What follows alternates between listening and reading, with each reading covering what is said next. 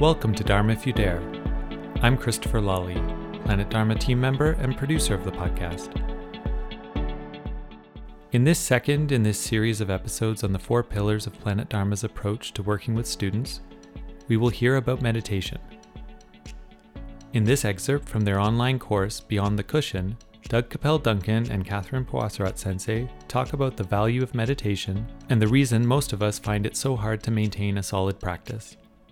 They also talk about their focus on meditating on the fly, the idea of integrating meditation into our daily lives outside of our formal daily practice, and the tremendous impact this can have. There are many ways to experience this modern formulation of the teachings. These 4 pillars are infused into a diverse range of in-person and virtual programming to meet spiritual seekers where they are. From online courses and classes to full-length meditation retreats on topics ranging from Buddha Dharma to the Western mysteries, you'll find an offering that works for your context to speed up your spiritual unfoldment.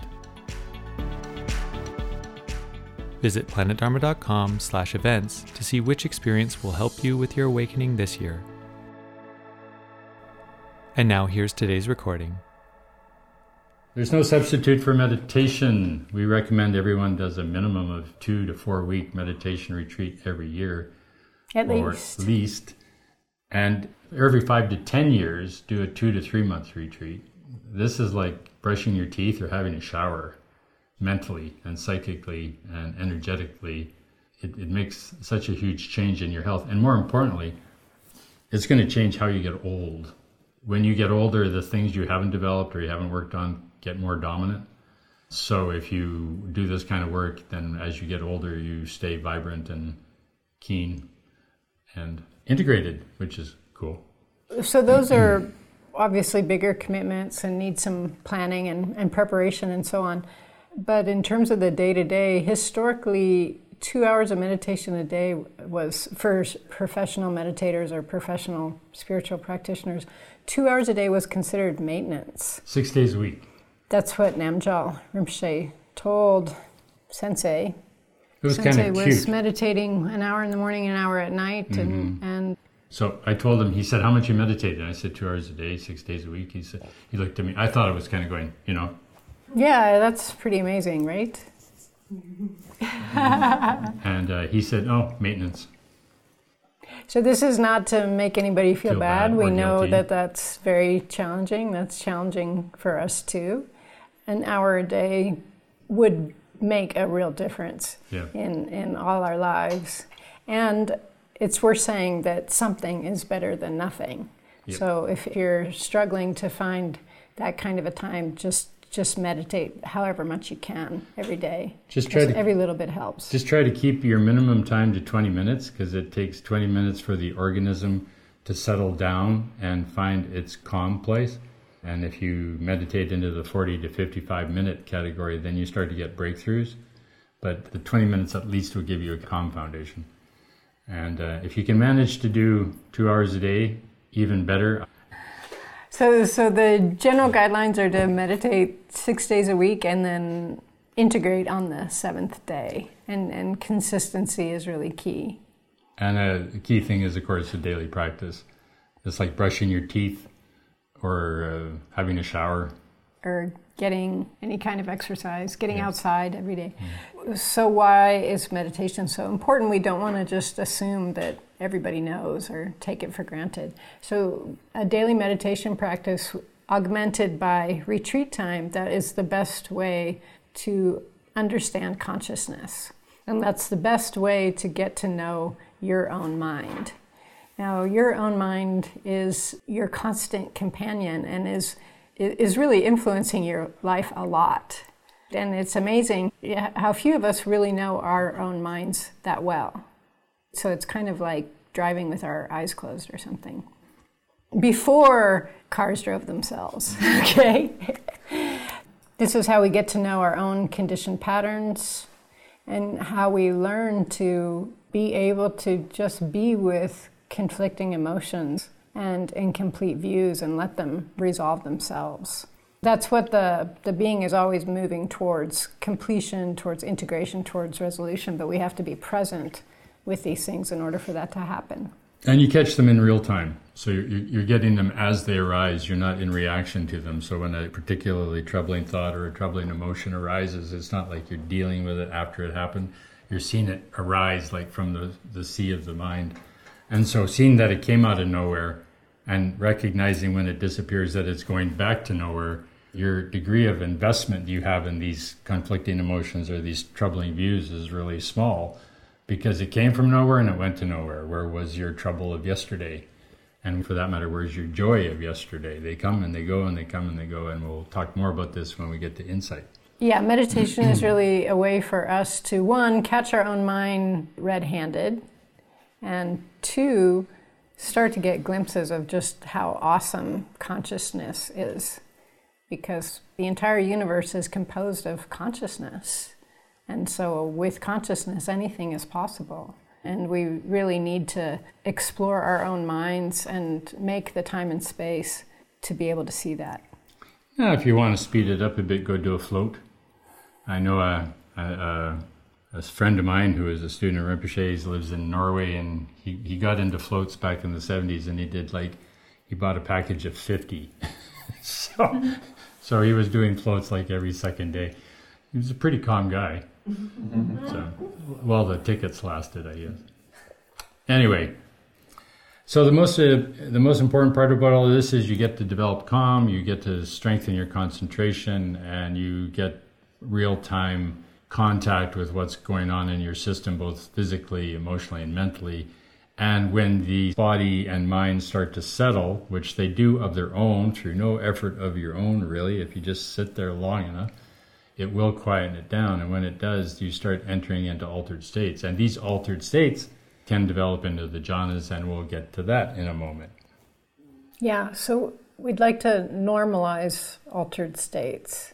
That's something that anyone can access with a good meditation practice. In fact, we thought we'd change the language. We thought we'd call this state that you're in now neurotic, and the state that you get in when you meditate it as normal. The normal state is when you're in jhana, and the neurotic state is when you're walking around in life. So that's the jhana isn't an altered state; it's a normal state.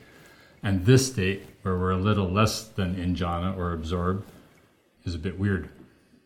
And I guess children show us that because they still have access to those states before the conditioning gets kind of heavy and makes it more difficult. Well, like anything, it takes a number of hours to get good at anything. So how many hours does it take to be a professional cook or a professional lawyer or a doctor or good at something, or artist or musician? It takes, the argument is 10,000 hours. So we thought we'd show you the math. If you did 2-week retreat and you meditated an hour a day, it would take you 20 years to reach 10,000 hours. But if you did a 4-week retreat and you meditated 1 hour a day, it would take you 16 years. And if you did a 2-week retreat and 2 hours a day, it would take you 12 years. And if you did a 4-week retreat and 2 hours a day, it would take you 10 years to get the 10,000 hours in terms of being really good at meditation. It's said that Gautama Siddhartha awakened in 7 years of meditating all day, every day. And that is considered fast. Awakening in 7 years from when you begin is pretty fast. So this is our argument for meditating on the fly. If you were to meditate 16 hours a day, how many days would it take you to get to 10,000 hours? 625 days. 620. Thank you, David. 625 days meditating 16 hours a day. So how does that tie into getting depth altered states? Well, the funny thing about awakening is you don't need the jhanas to awaken. You can awaken by being in what they call upachara samadhi, which we will talk about in a minute. And you can be in upachara samadhi by meditating on the fly. So by meditating on the fly, if you did that 16 hours a day diligently without getting caught in all your problems, it would take you 2 years. So why don't we do this? Yeah. Why, it sounds kind of sensible, not that hard.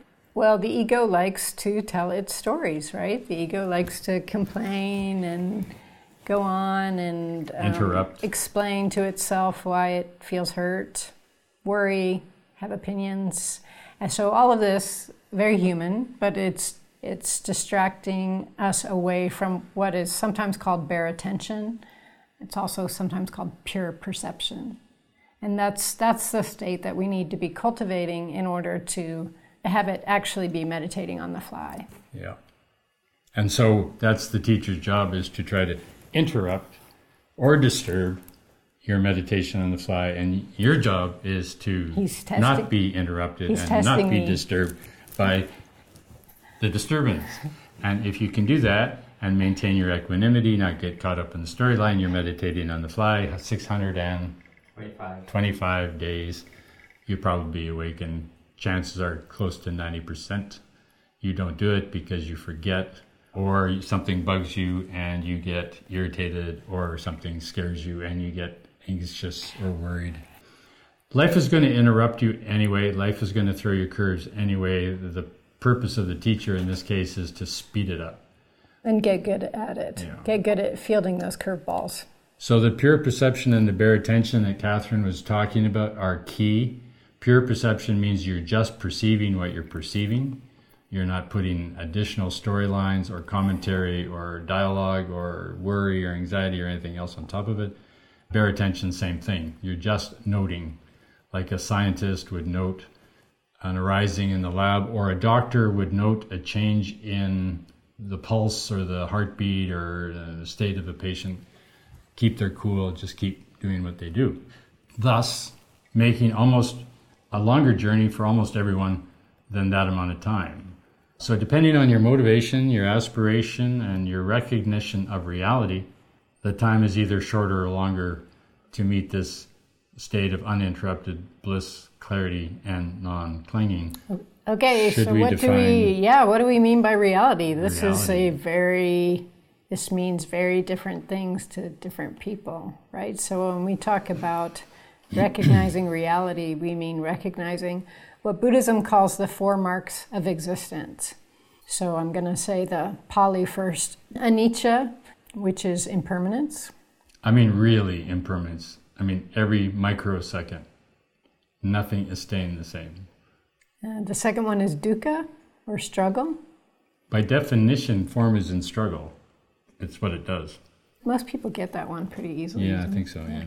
The third one is anatta, or non-self. It's a little harder. We like to say that the self is a compost heap. It's always changing. It moves.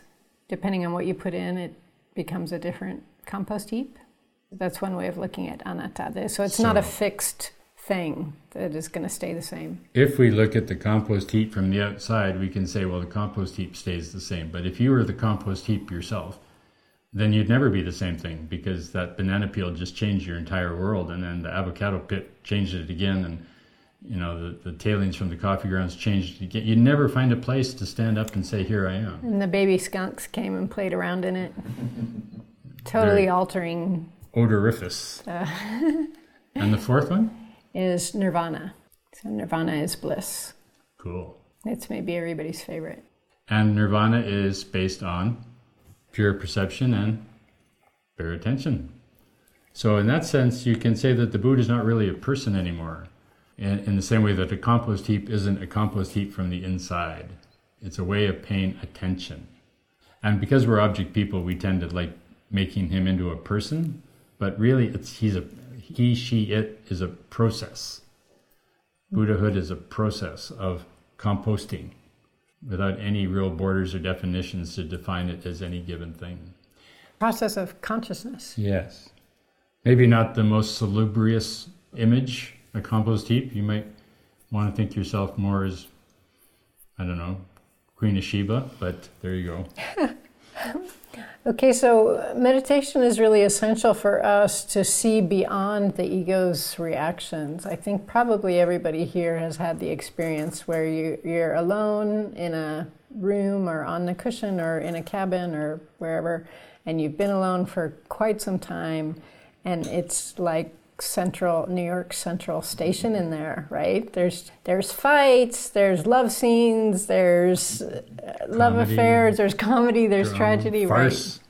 Well, in the beginning, it's all very entertaining, right? In the beginning, it's like, oh, wow, this is a good one.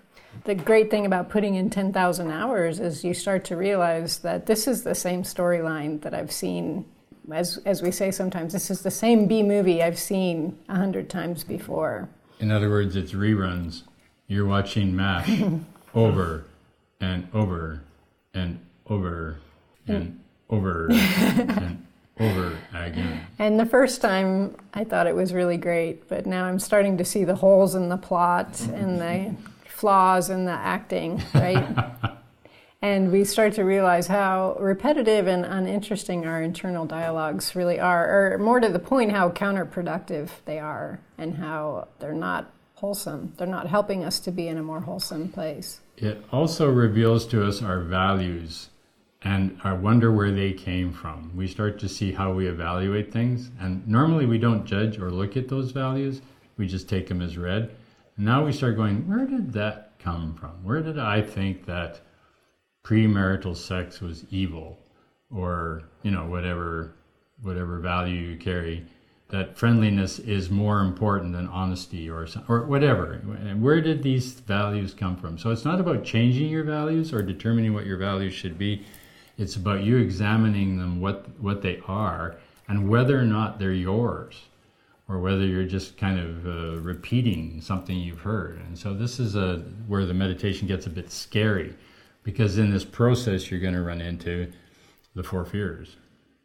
These are the 4 deep ego fears. You've heard them, but we'll go through them again so that everybody can recognize them if they sneak up on you. So fear of abandonment. He doesn't love me. Fear of annihilation. He's smothering me.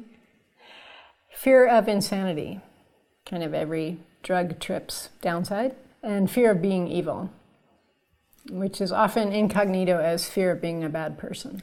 Which, by the way, just by way of a lead-in, comes from the shadow, where your mom and dad basically tell you, if not in words, they do it by implication, that if you do not behave the way we want you to behave, you are a bad person. Meaning we'll withdraw our love. Now, the parent never says that. The parent never says, I will withdraw my love if you don't act the way I want you to. But the child feels it as a withdrawal of love, so for them it is. Okay, So we start seeing how we have hopes and fears that we cling to and how these take us out of the present moment, which is a recipe for losing our bliss. We see how lonely we feel, which we usually distract ourselves from, and we wonder why that is. So the meditation starts to become a life raft because we start to find the space between these things. And as we start to find the space between these things, we get peace. We get rest. It gets quiet. It opens up. And we start to see, this meditation state actually feels way better than this neurotic state I've been wrestling with. So at first it seems random or that you have no control over it. But as you get good at it and you program that state into your subconscious by saying, this is better than that, you start to build the muscle that the subconscious starts to feed it back to you. Oh no, I'm going to give you this meditation state rather than this anxiety. I'm going to give you this altered state rather than that worry.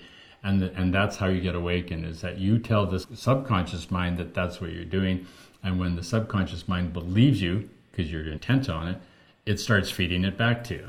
And you start to get altered states or calm and bliss and clarity regularly. Yeah. Even through Monsterland.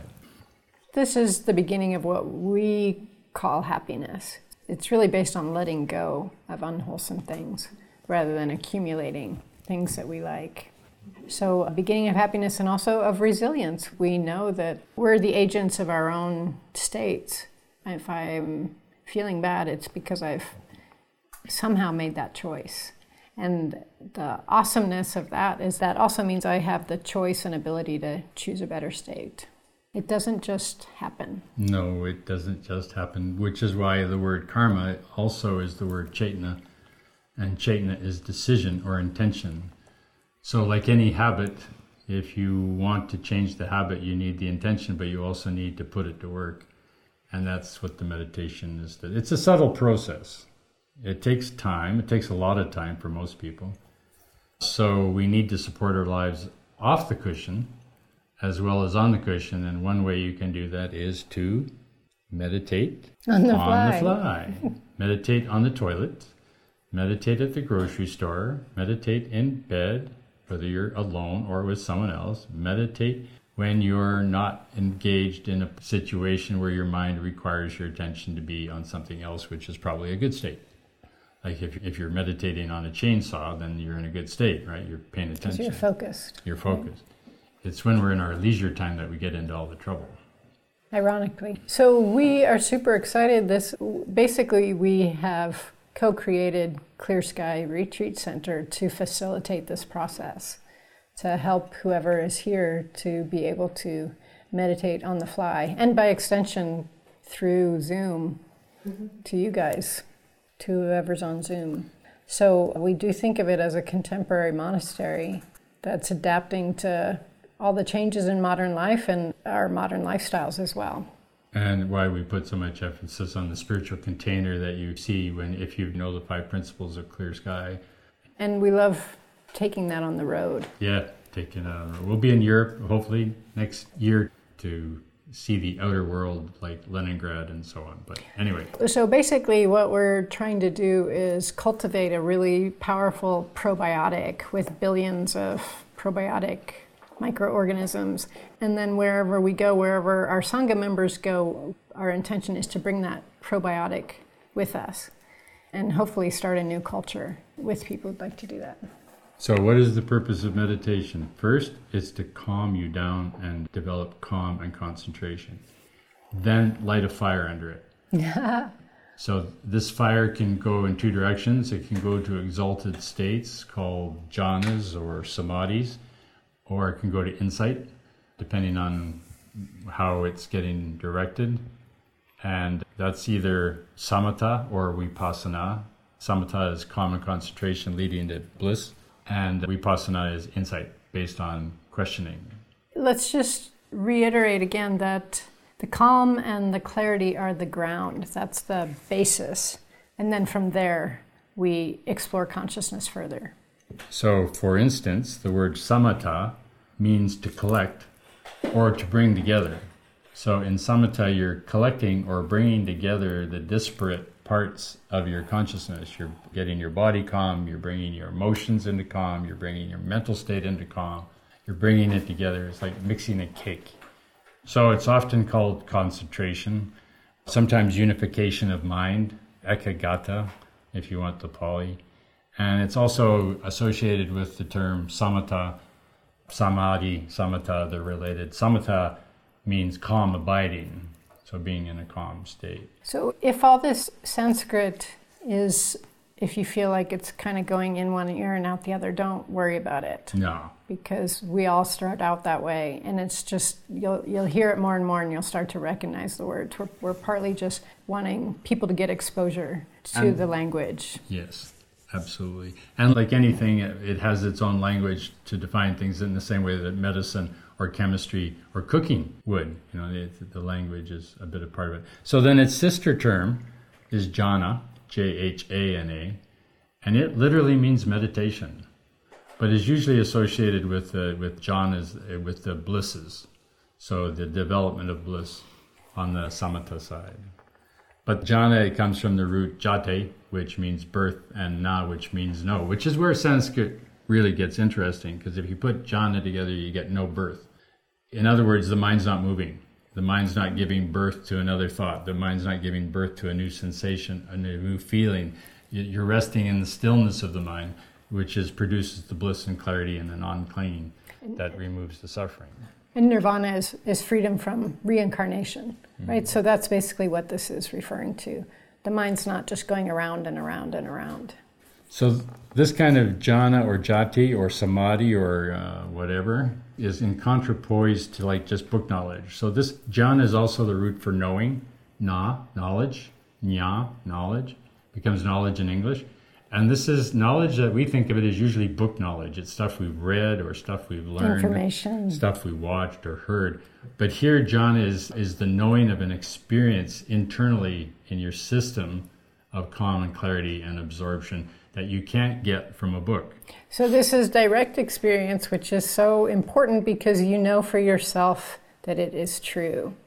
You're not just going based on what somebody else has said. And so when someone asks you about it, you can really answer with confidence because it is really fully in your organism.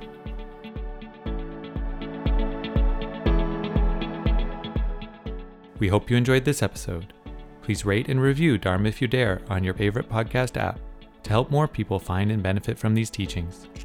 And don't forget to subscribe to get episodes and bonus content sent directly to your device.